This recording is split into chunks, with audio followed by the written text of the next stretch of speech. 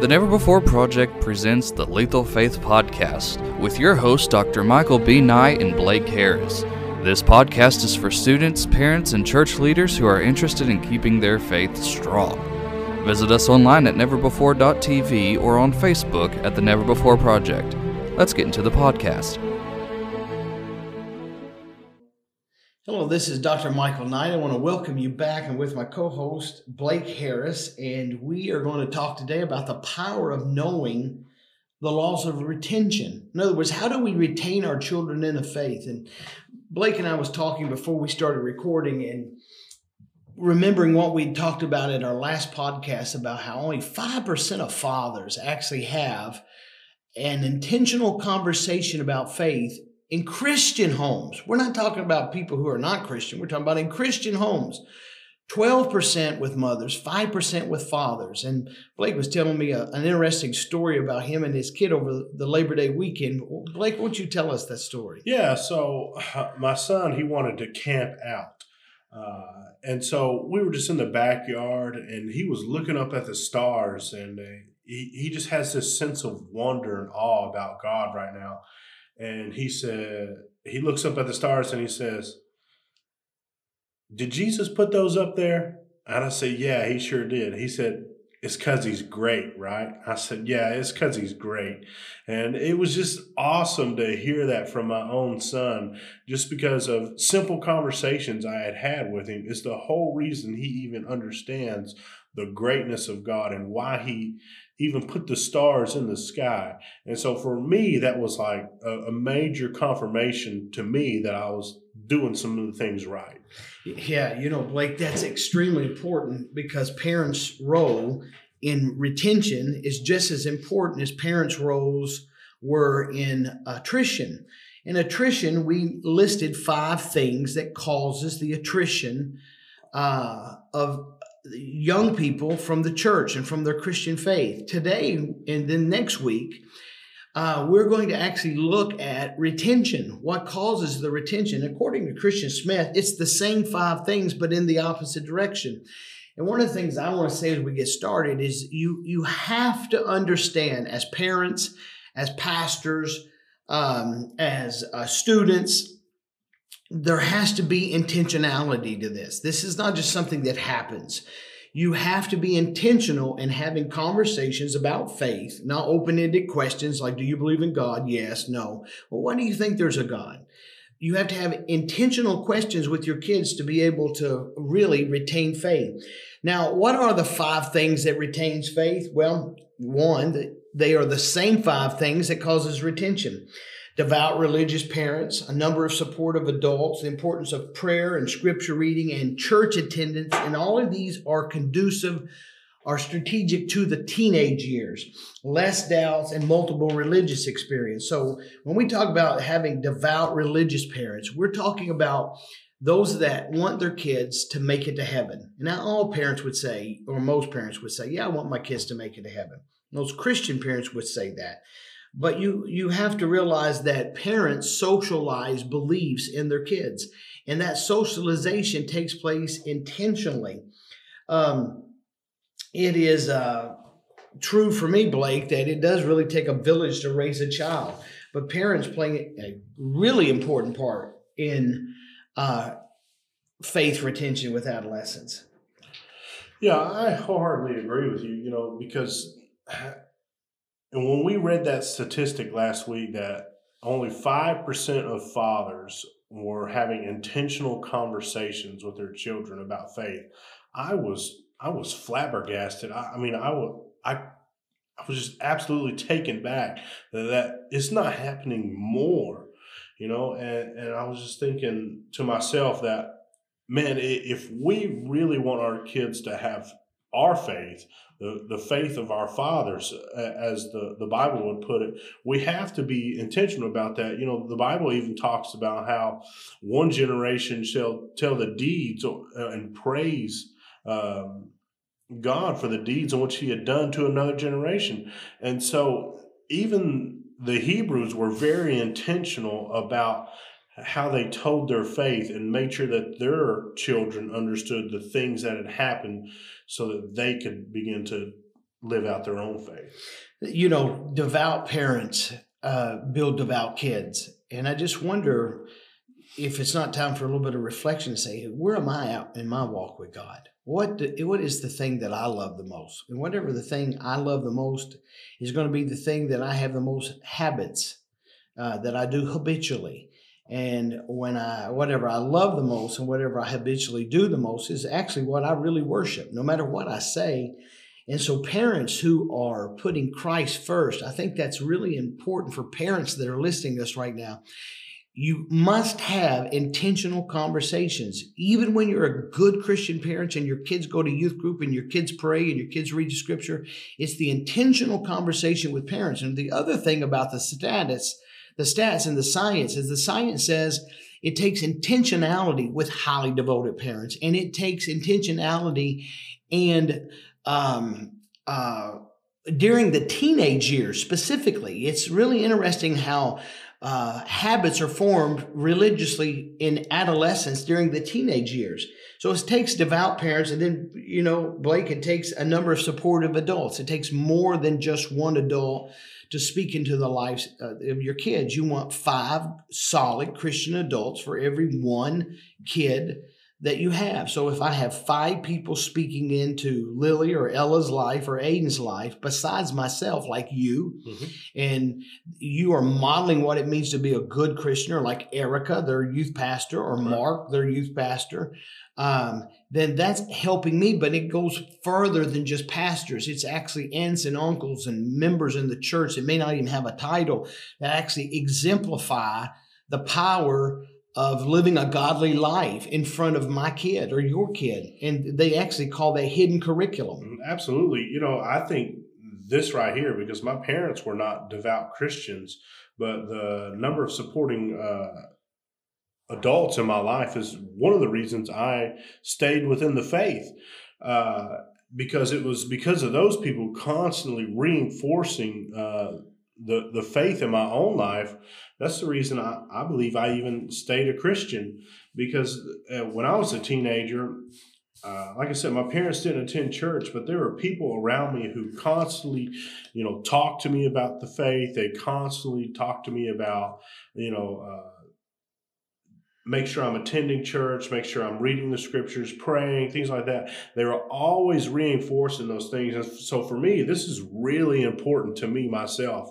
And just knowing that other people would have a mentor. And I think that's just a great thing to have. So far, what we're learning today is that to have a child retain their faith, whether they're 21, 25, or 5, what we know that it takes highly religious, devout parents that are living out their faith and going to church with them and participating and working in the local church, that are having intentional conversations specifically during the teenage years. What we also have learned is it also takes a number of supportive non-parental adults to speak into the life of kids. Your kids have to have models. Paul said, follow me as I follow Christ.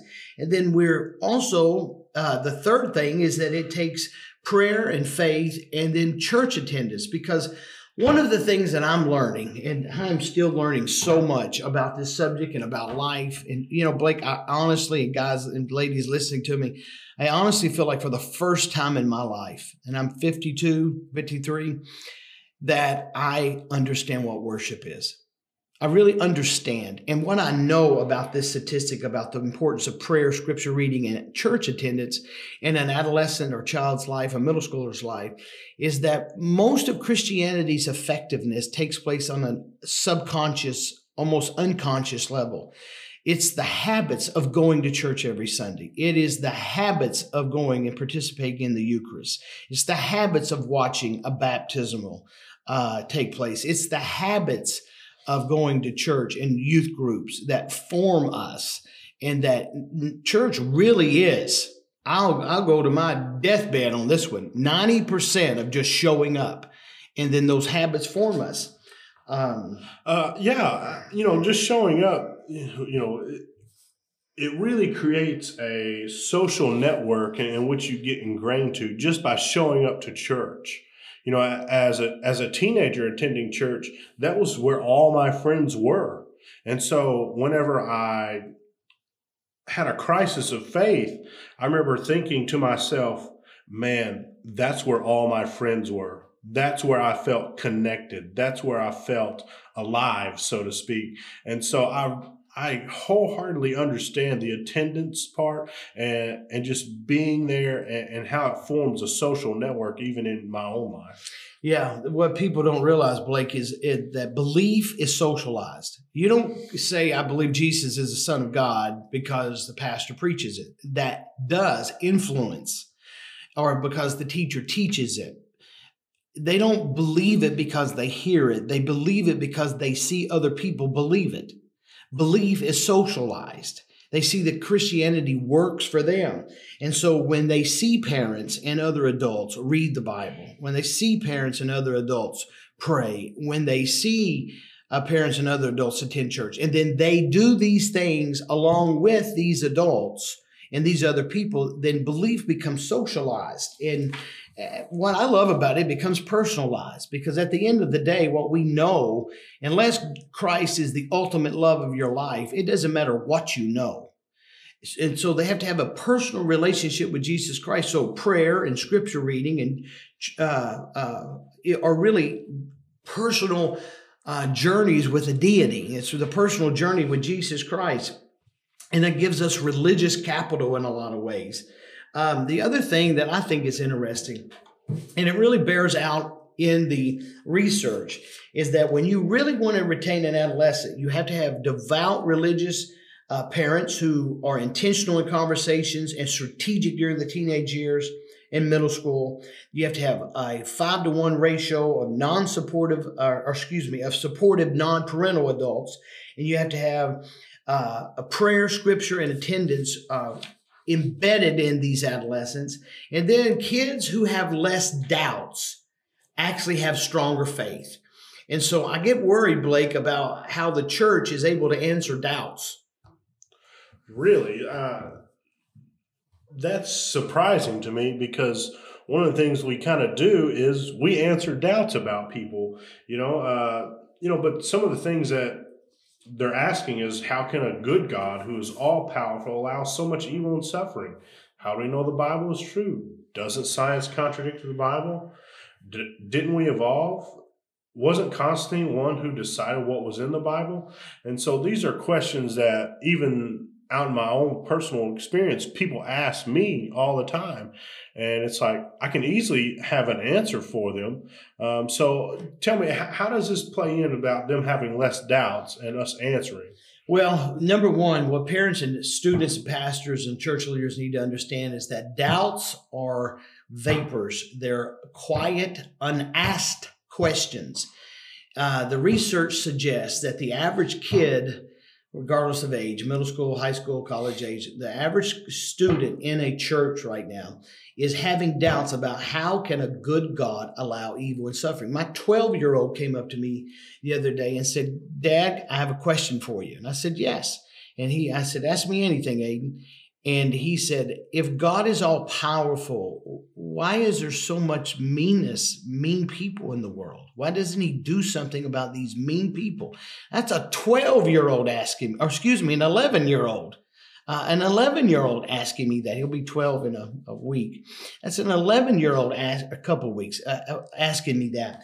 And so we have to realize that these questions like, how do I know I can trust the Bible? Hasn't science disproven the Bible? Hasn't archaeologists made a fool of the Bible? That's what German higher criticism says. All of those things are no, no, no, no, and no with an exclamation mark. And we're going to get into it, audience, in the next couple of weeks. We're really going to take it to the woodshed. Has the Bible been proven by archaeologists to be a lie? Has the Bible been proven to be a lie according to science? Now, the Bible doesn't claim to be a scientific book, Blake, but it just simply says, and he made the stars also. But it is not incorrect, because when you even look at the Big Bang Theory, the first thing that came out of the Big Bang Theory was light. And what's the first thing that we know that the Bible says when the earth began? It just said, and then God spoke, and then there was light. And so the Bible is actually answers a lot of these questions one of the Achilles heel, the number one problem is if there's a good God, why is there evil and suffering? So these doubts, Blake, are not asked. And so church leaders, parents, and students that want to be proactive with their faith, they need to be proactive in such a way that they bring up the questions in Sunday school, that they actually have literature in the Sunday school departments that are going to be, that's developed. And most literature doesn't do this. There's several literature. You've got AIG out of Florence, Kentucky, Answers in Genesis, and you've got Lifeway. And Lifeway, both of them have now got developed curriculum that actually has an apologetic slant to it. And one of the things that we know, Blake, is that kids are having lots of doubts because we're teaching the Bible as a story rather than a historical fact. Many preachers were trained under German higher criticism, which says Adam and Eve are allegorical. They were just emblems, symbols of moral lessons. Well, if that's true, Blake, then we're in trouble because Jesus is tied to the genealogy of Adam. Wow. And, you know, it's fascinating that kids, even as young as your son, 11, are asking these questions because most of these questions don't have simple answers to them, you know? And so I can remember helping out in the middle school, and they were asking, well, where does God come from? And how do we know that there is a God? And I remember thinking, well, it's because we have time, space, and matter. You know, that's the reason we even know that God exists, because God, in order for us to have those things, they had to have been created, because we just can't come upon time and space and matter by ourselves. So there had to be something outside of those things to influence those things. And I remember trying to think, well, how can I get this to the point the way they will understand this, you know?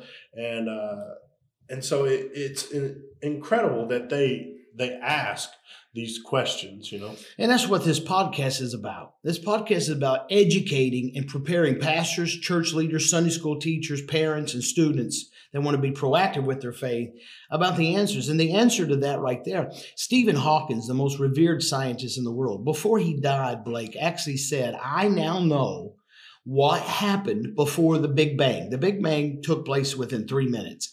But the Achilles heel of science was what happened before the Big Bang. Right. Well, Stephen Hawking said, I figured it out. He said there was no time. And so what we need to realize as we teach and prepare the Church of Jesus Christ is that there are answers to, well, where did God start? Why does God not have a beginning? Even when you look at time and something as simple as 1 John 4:8, God is light. Right. Or God is love, excuse me. And then you look at what John says about in John 1:1, God is light. And light and time. I mean, you can get really deep with all that stuff, and we're going to begin training people on that in the future. But the problem is, or the truth is, that there are answers to the questions students are asking.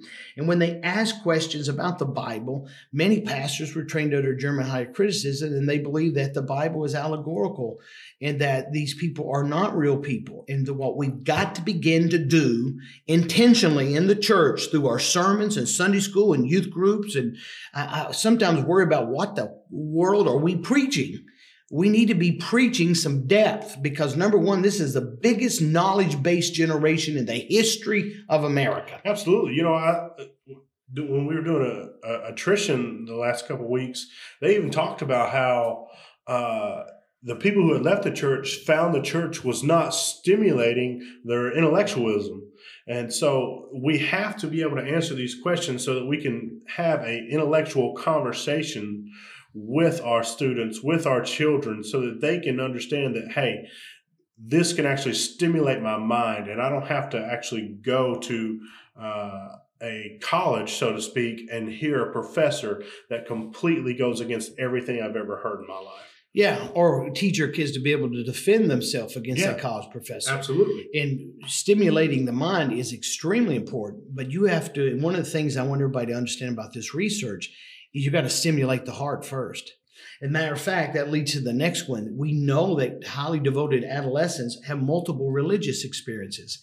And one of the things that I want our fundamentalist evangelicals, which seems like I'm cursing in the 21st century by saying those words, what I want our conservative, or what I want those that believe that the Bible is the Word of God, for those that believe there is a God, Blake, what I want them to know, and we'll pick up on this at the next session, I want them to know that it's religious experiences that seals faith. According to Dr.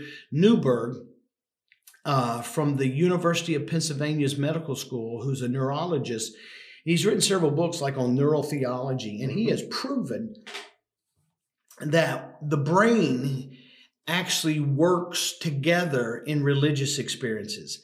That we used to think that you want to be rational in your thinking, and that you want to keep your rationality away from emotionalism. That's kind of Descartes, I think, therefore I am. Right. So what we want everyone to know is that we now know, Blake, that's a lie.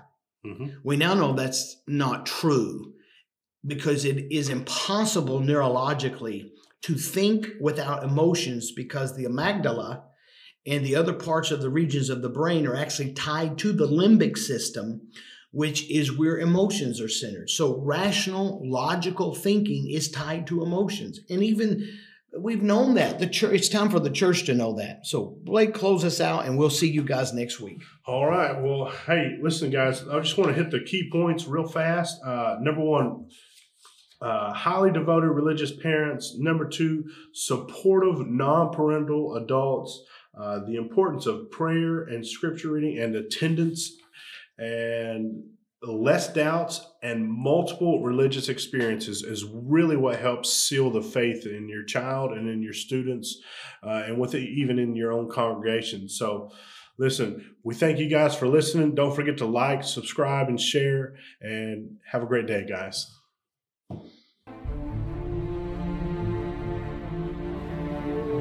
Thanks for listening to the Lethal Faith Podcast, brought to you by the Never Before Project.